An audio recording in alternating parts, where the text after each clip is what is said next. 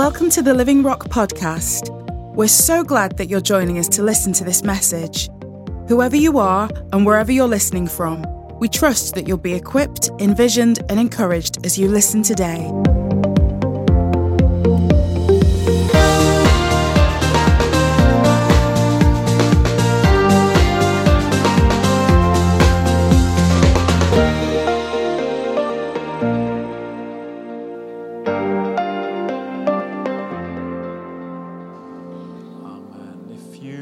Turn to John chapter 12, please.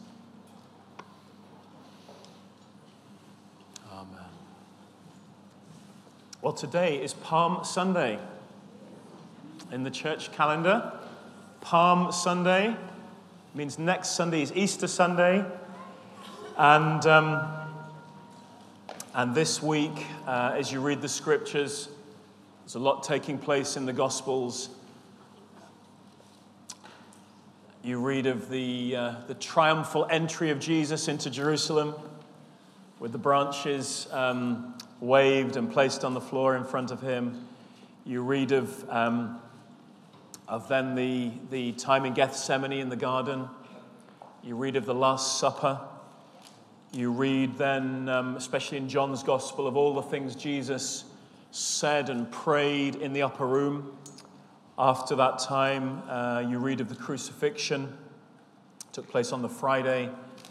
And you read of the resurrection that took place on the Sunday. So we're going to read some passages from the events of that week. And John is the one, if you were here last Sunday as Richard showed us those clips on those movie clips, John is the one who is there till the very end, standing there with Mary, the mother of Jesus. He's the one who describes himself as the one Jesus loved. We know Peter, James, and John, James being John's brother and Peter. We know Peter, James, and John were seemingly the closest to Jesus. And of those three, John, probably the closest yet. He is Jesus's, I think Richard last week called him Jesus's best friend. There's a real closeness with John. And John, therefore, is the closest eyewitness to all that's taken place. Matthew was there for most of it, obviously, but John is the closest eyewitness. And this fourth gospel, which differs in its layout to the other three, Matthew, Mark, and Luke, contains, from chapter 12 onwards, which is sort of half the gospel. The first half is devoted to aspects of Jesus' public ministry over the 3 years. But this second half, from chapter 12 all the way through to, I think it's 21 is the last chapter in John, all those chapters are dealing with just these last few days. It's quite a thought, isn't it? Half the gospel devoted to the last week. And in fact, chapters 13, 14, 15, 16, and 17, 5 chapters devoted to just a few hours in the upper room. So we're going to read from John 12. And I wanted to start here because these are verses I read as we kicked off our Cross and Crown series. We read these verses from John 12, verse 23, and then we'll go into John 13. John 12, 23. Jesus replied to them, "The hour has come for the Son of Man to be glorified. I assure you, unless a grain of wheat falls into the ground and dies, it remains by itself. But if it dies, it produces a large crop. The one who loves his life will lose it, and the one who hates his life in this world will keep it for eternal life. If anyone serves me, he must follow me. Where I am, there my servant also will be. If anyone serves me, the Father will honor him. Now my soul is troubled. What should I say? Father, save me from this hour. But that is why I came to this hour. Father, glorify your name. And then a voice came from heaven. I have glorified it, and I will glorify it again. And the crowd standing there heard it and said it was thunder. And others said, an angel has spoken to him. And Jesus responded, this voice came not for me, but for you. Now is the judgment of this world. Now the ruler of this world will be cast out. As for me, if I am lifted up from the earth, I will draw all people to myself. He said this to signify what kind of death he was about to die. And then I want to take you to John 13, first verse.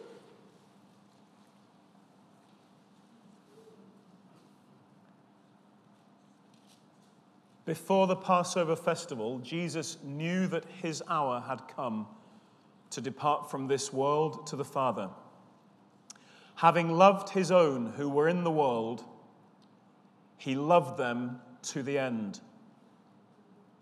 Now, by the time of supper, the devil had already put it into the heart of Judas, Simon Iscariot's son, to betray him. Jesus knew that the Father had given everything into his hands, and that he'd come from God, and that he was going back to God. So he got up from supper, laid aside his robe, took a towel, and tied it around himself. And next he poured water into a basin and began to wash his disciples' feet and to dry them with the towel tied around him. He came to Simon Peter, who asked him, Lord, are you going to wash my feet?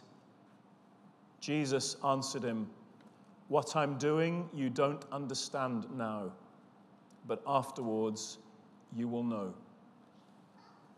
You will never wash my feet, ever, Peter said. Jesus replied, if I don't wash you, you have no part with me. Simon Peter said to him, Lord, not only my feet, but also my hands and my head. One who has bathed, Jesus told him, doesn't need to wash anything except his feet, but he is completely clean. You are clean, but not all of you, for he knew who would betray him. And this is why he said, you are not all clean. And when Jesus had washed their feet and put on his robe, he reclined again and said to them, do you know what I've done for you? You call me teacher and Lord, and this is well said, for I am. So if I, your Lord and teacher, have washed your feet, you also ought to wash one another's feet, for I have given you an example that you also should do just as I have done for you. We'll stop there. It's a remarkable story. It's a remarkable moment. And when you read from chapter 13 through especially the next few chapters which describe the events in this upper room. John doesn't actually describe the Last Supper. He mentions the supper a couple of times. He doesn't describe the bread and wine. But it's clear this is the same occasion, the same time. And then what goes on, if you have a Bible with red writing for the words of Jesus, you've got 4 or 5 chapters of red. This is the upper room discourse. This is Jesus sharing with his disciples and praying for them and praying for the world. And wow, you're there in the room with them and you're tingling. The atmosphere must have been electric. And in the story I've just read in John 13, the story of the foot washing, of the washing of the feet, in a few lines that describe a few minutes, is a picture of the whole of God's purpose in coming. Yeah, that's right. Paul writes in Galatians, he says, he talks about the time that he met the Lord on the road to Damascus. And he describes it as the time that Jesus was revealed in him. It's an interesting statement. He doesn't say the time Jesus was revealed to me, but the time Jesus was revealed in me. And I just have a thought this morning. What I want to share is quite devotional. But there are some things that I think, aspects of Jesus that need to be revealed in us. I pray they'll be revealed to us, but to have something revealed in you, it goes a bit further, doesn't it? Yes. I've not only seen something of Jesus, but he's come into me. Wow. Jesus, wow. These aspects of Jesus have been revealed in me. Revealed in me. So I hope and pray that that's what will happen this morning. And there are just 5 things I want to highlight from this description of the foot washing. The first thing is this: Jesus knew.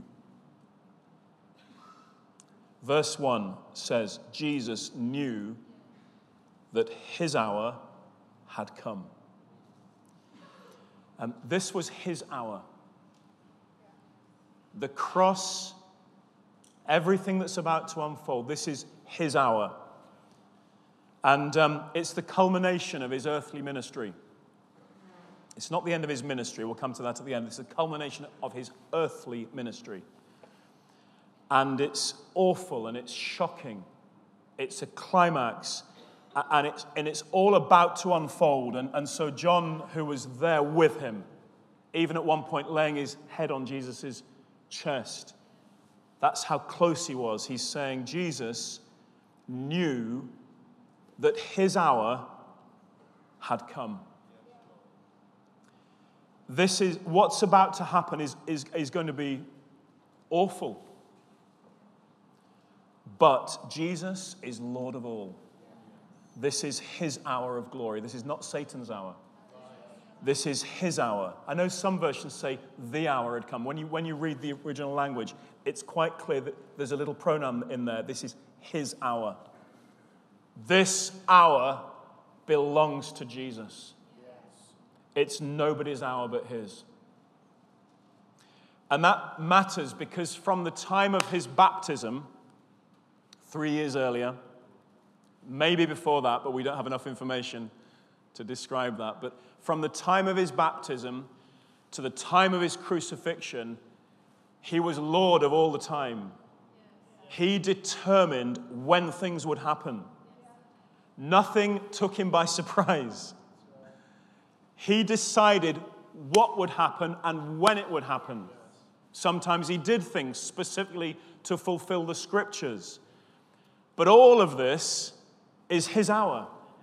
And this final few hours, and these few minutes that we're describing here, and all of it is his hour. This is his hour, and he is Lord of all. He's never caught unawares. He is always ahead of the game, determining things, master of all, Lord of all time. And when it says he knew that his hour had come, that word means he was fully aware. He's fully aware. Verse 3, it says something similar. It says, he knew the Father had given everything into his hands. In the Message, it says, he knew that God had put him in complete charge of everything. And that he'd come from God and that he was going back to God. And we'll come back to those words in a moment. You know, because Jesus lived his whole life in submission to his Father, he knew, he was fully aware of what was his, of where he'd come from, and where he was going.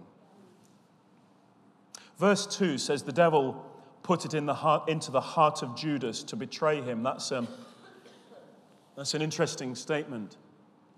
But if you go back to John chapter 6, verse 70, yes, there's 70 verses in John 6.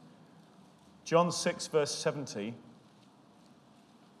and you read that, you realize that the devil might have put it into the heart of Judas to betray him around that time, perhaps. But Jesus knew it in John 6. Jesus replied, "Didn't I choose you, the 12, yet one of you is the devil?" He was referring to Judas, Simon Iscariot's son, one of the 12, because he was going to betray him. Jesus knew all that. Jesus knew he would be betrayed. He knew who his betrayer was. Jesus, in fact, although when you read on in chapter 13, Jesus replied to John, "The betrayer is the one I give this piece of bread to after I've dipped it." And when he dipped the bread, he gave it to Judas. What I'm trying to say, folks, is Jesus was Lord of everything.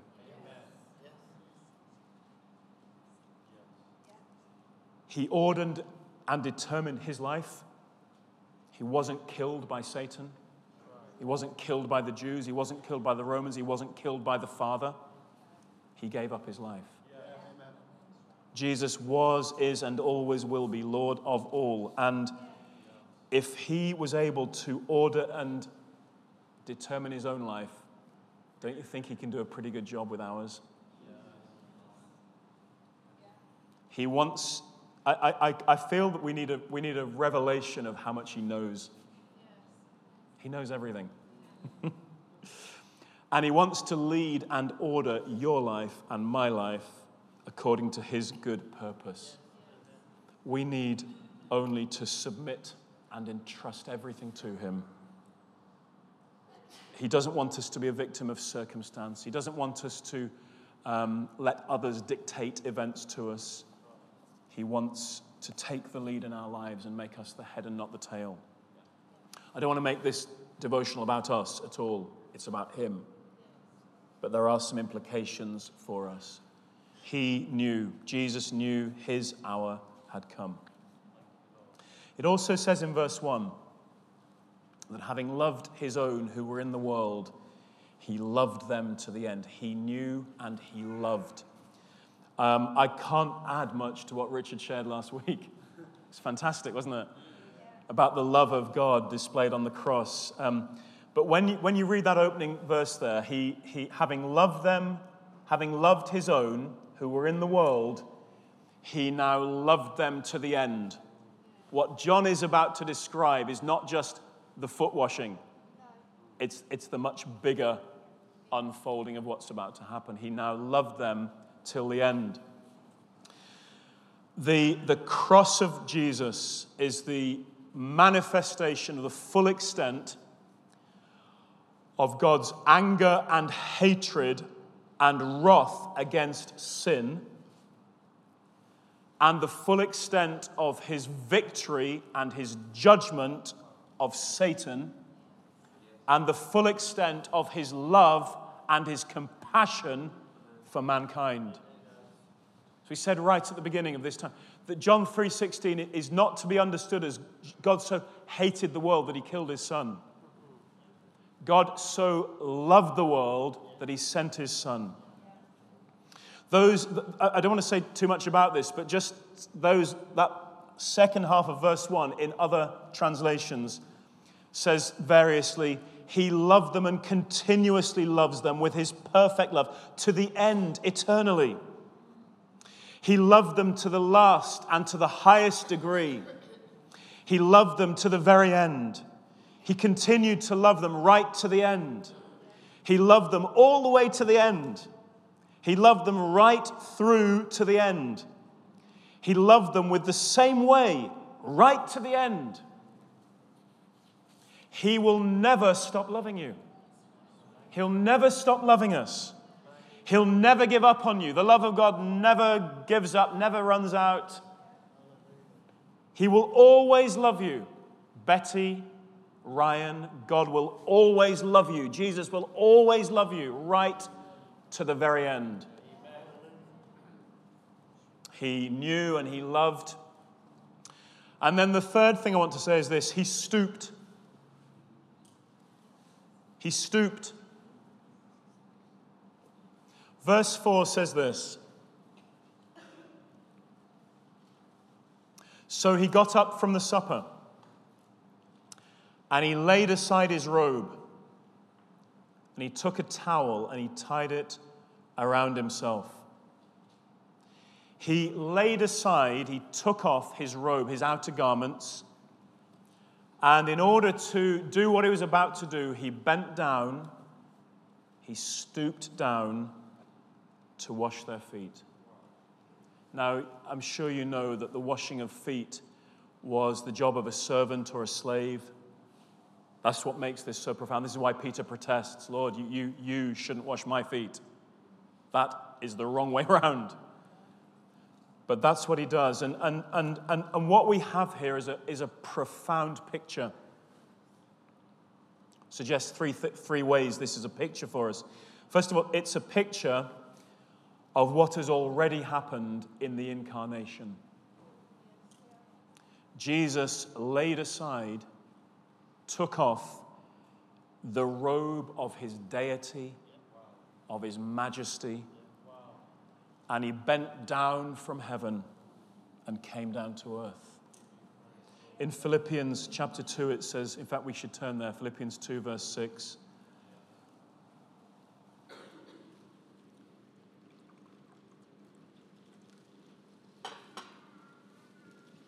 Philippians 2, verse 6 says, Christ Jesus, who existing in the form of God, did not consider equality with God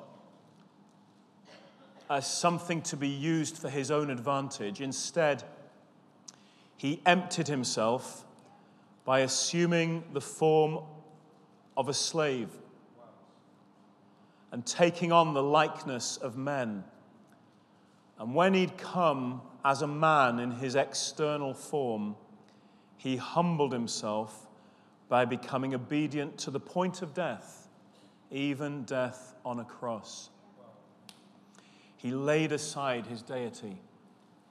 He emptied himself. That word, emptied himself, the word is ekenosen, to empty out, to render void, to remove the contents.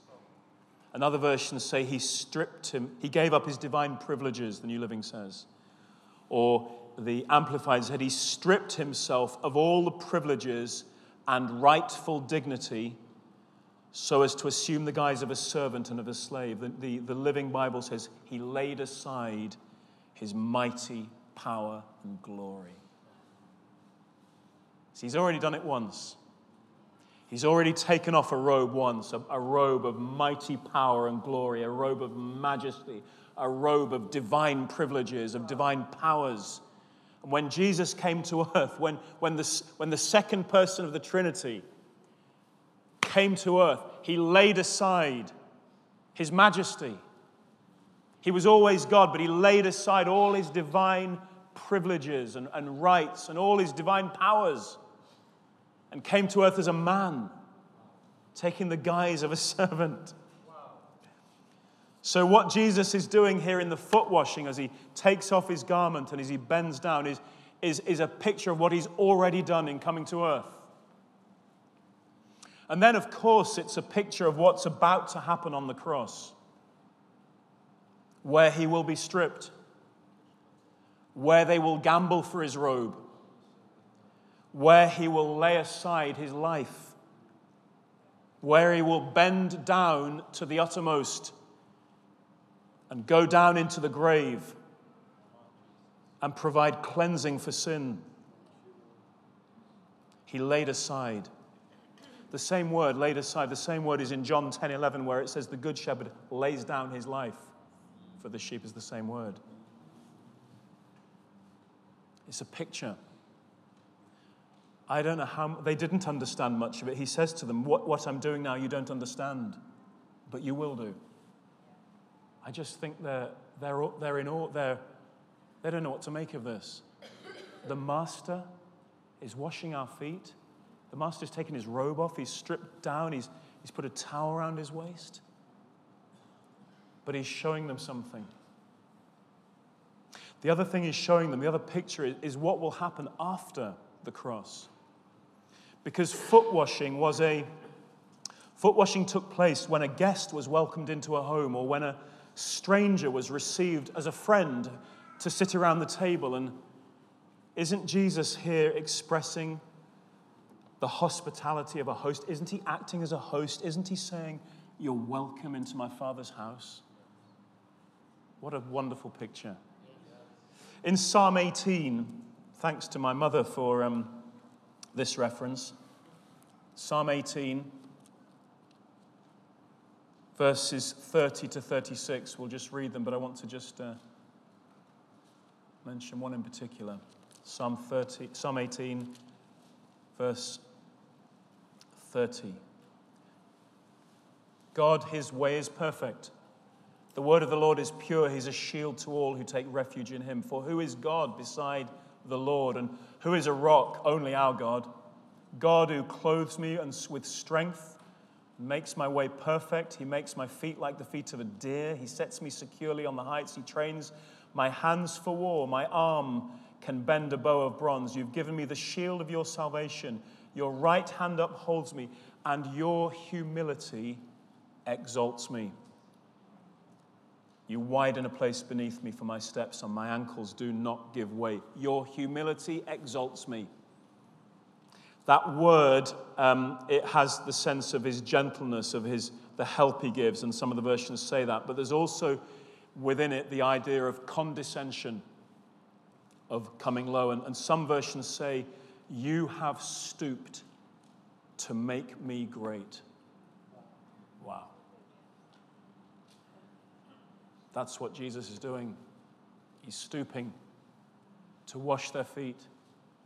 He's already stooped to come down to earth. He's about to stoop on the cross and go into the grave. And it's all to make them great. You stooped to make me great. God stooped. The one who laid aside his majesty to come down to earth is now stooping further to take the role of a servant and wash feet.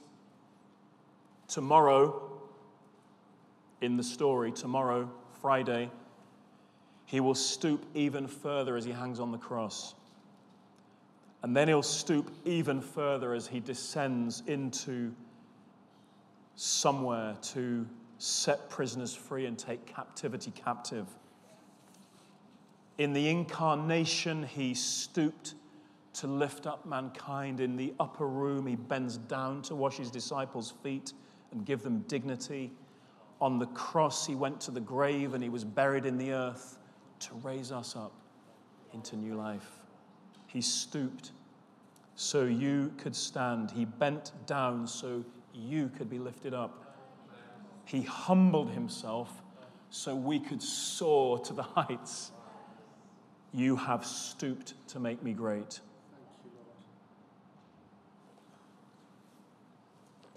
You might think like Peter, Lord, how can you do this? How could you become a slave, Jesus? How could you stoop so low?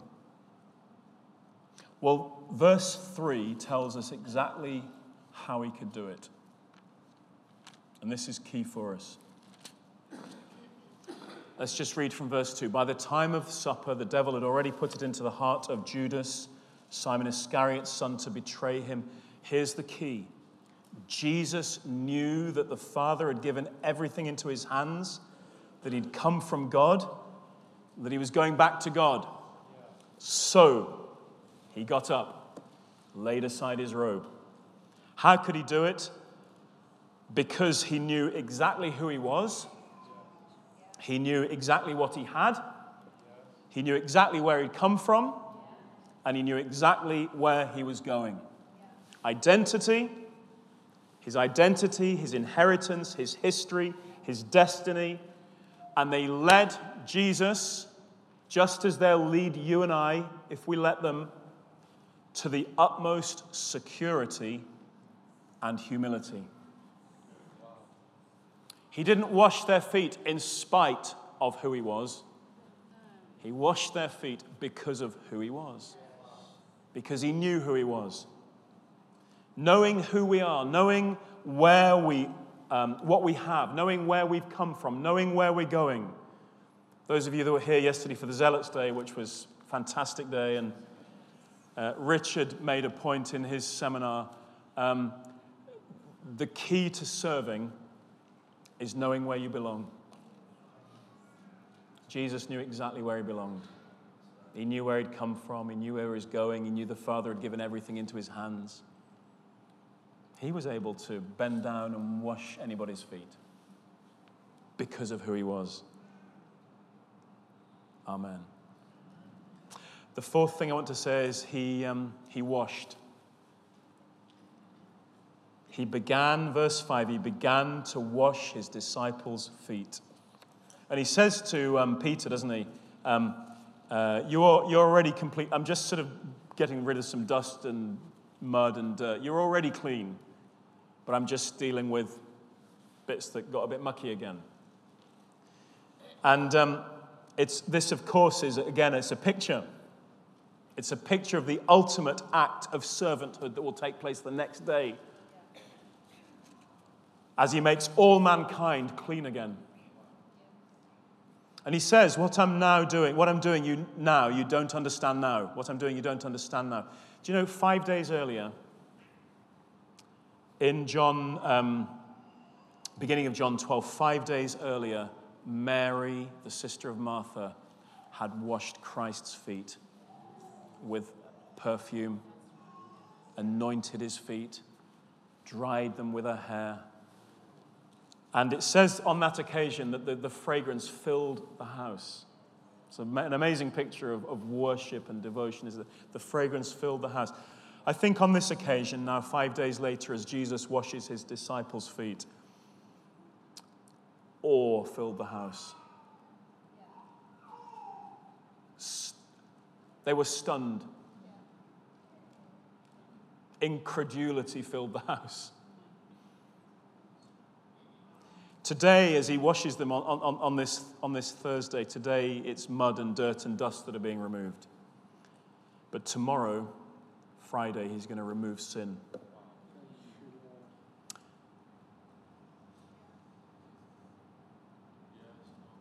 Today he's using water.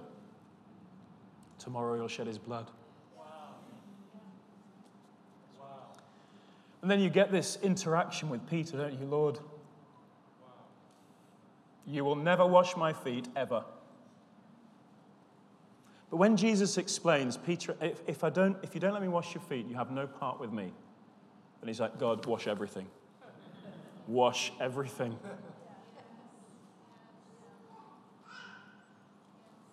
He has to wash us if we're going to be involved with him. He has to wash every part of us. Just want to say, if you want to be part of him, if you want to participate with him, if you want to be with him in his church, with him in his mission, with him as he extends his kingdom to the ends of the earth, let him wash you. And don't hold anything back. Let him wash every part of you. Let him have access into every part of your life. Take off every outer garment of your own. Take off every outer garment, every bit of pride, every bit of self-sufficiency, every hardening of your heart, every independence, every stubbornness. Take off everything and let him wash you completely. Amen. And then when he's done all that,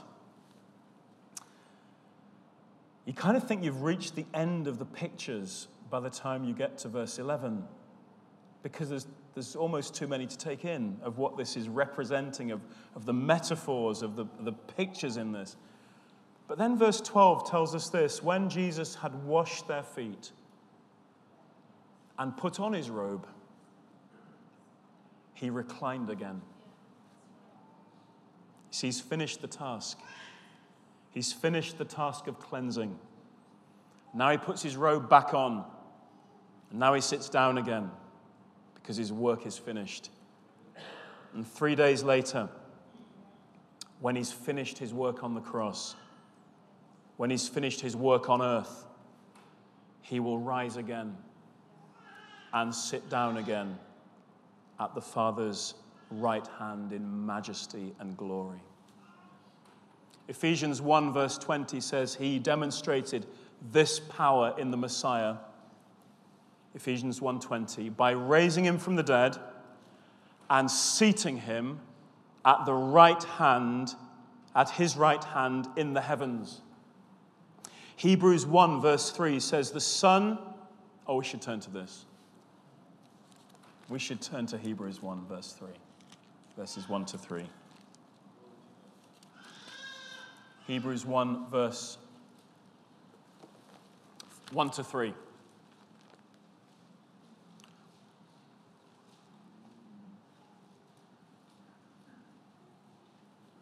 There's certain bits of scripture that are just like poetry, aren't they? They just wash into you. This is some of them, these few verses.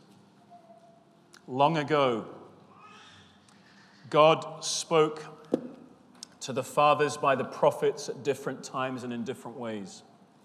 In these last days, he's spoken to us by his Son, whom he has appointed heir of all things, and through whom he made the universe. Just as a little sort of second half of a sentence. He made the universe through Christ. He is the radiance of his glory, the exact expression of his nature. And he sustains all things by his powerful word. After making purification for sins, he sat down at the right hand of the Majesty on high. He put his robe back on. He clothed himself again in majesty and glory. His work was finished, and he sat down. He reclined. Jesus has returned to glory. His earthly work is finished. He's received his majesty. He's taken back what he laid aside. He's reclined at God's right hand, and now his ministry continues. His earthly ministry is finished, but his ministry continues, and I know of a few ways. Number one, he's sustaining all things. What's Jesus doing now? He's sustaining everything. Sustaining all things through his powerful word. It says the same in Colossians. Is Jesus' work finished? Well, his work on earth is finished, but he's still working. He's sustaining everything. He's sustaining the universe. And he's interceding for you constantly. Jesus is still at work, sustaining all things and interceding for the saints. By the way, the universe that he's sustaining is constantly growing. I'm not saying he's still creating it. It was created with some inbuilt properties that would keep it forever growing. And Jesus sustains all that. And prays for you, Mary. Prays for you, Jack and Beryl. Jesus prays for you. The Holy Spirit prays for you. Jesus himself intercedes for you. I love that song we sing. He intercedes until the lost become the found. But then he doesn't stop praying for you then. But he's interceding for all the lost to become found. Sustaining the universe. Extending his kingdom. Sitting at his Father's right hand. Make no mistake, folks. Jesus is seated on his throne in power and glory, in peace and in harmony.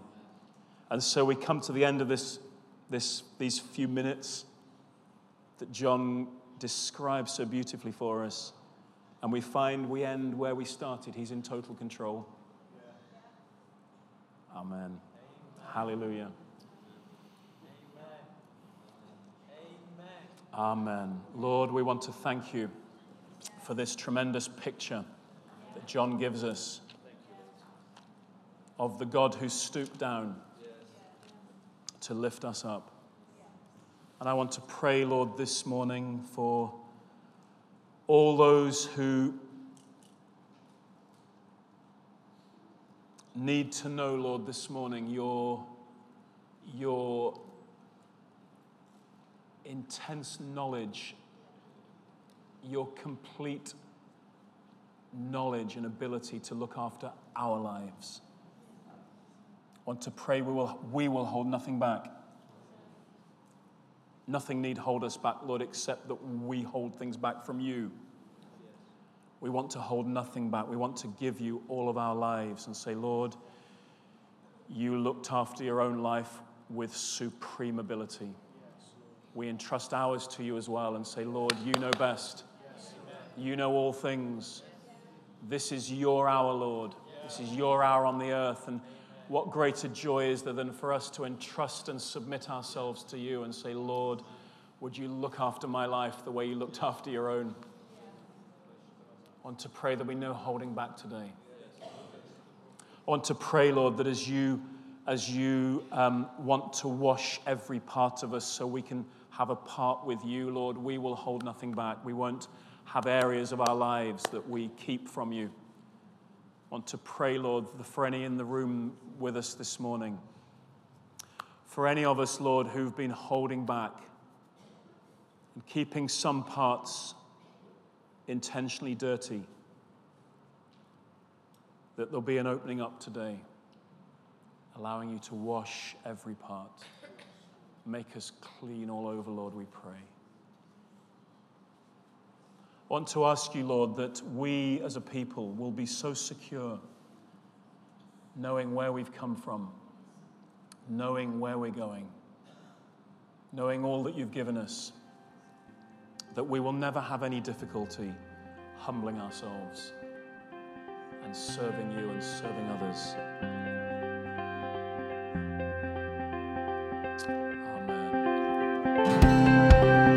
Thanks for joining us today. There's so much going on at Living Rock Church, and we'd love for you to be involved. Search for us online and get information about upcoming events and more great teaching. Visit www.livingrock.church or search for us on Facebook, Twitter, and Instagram.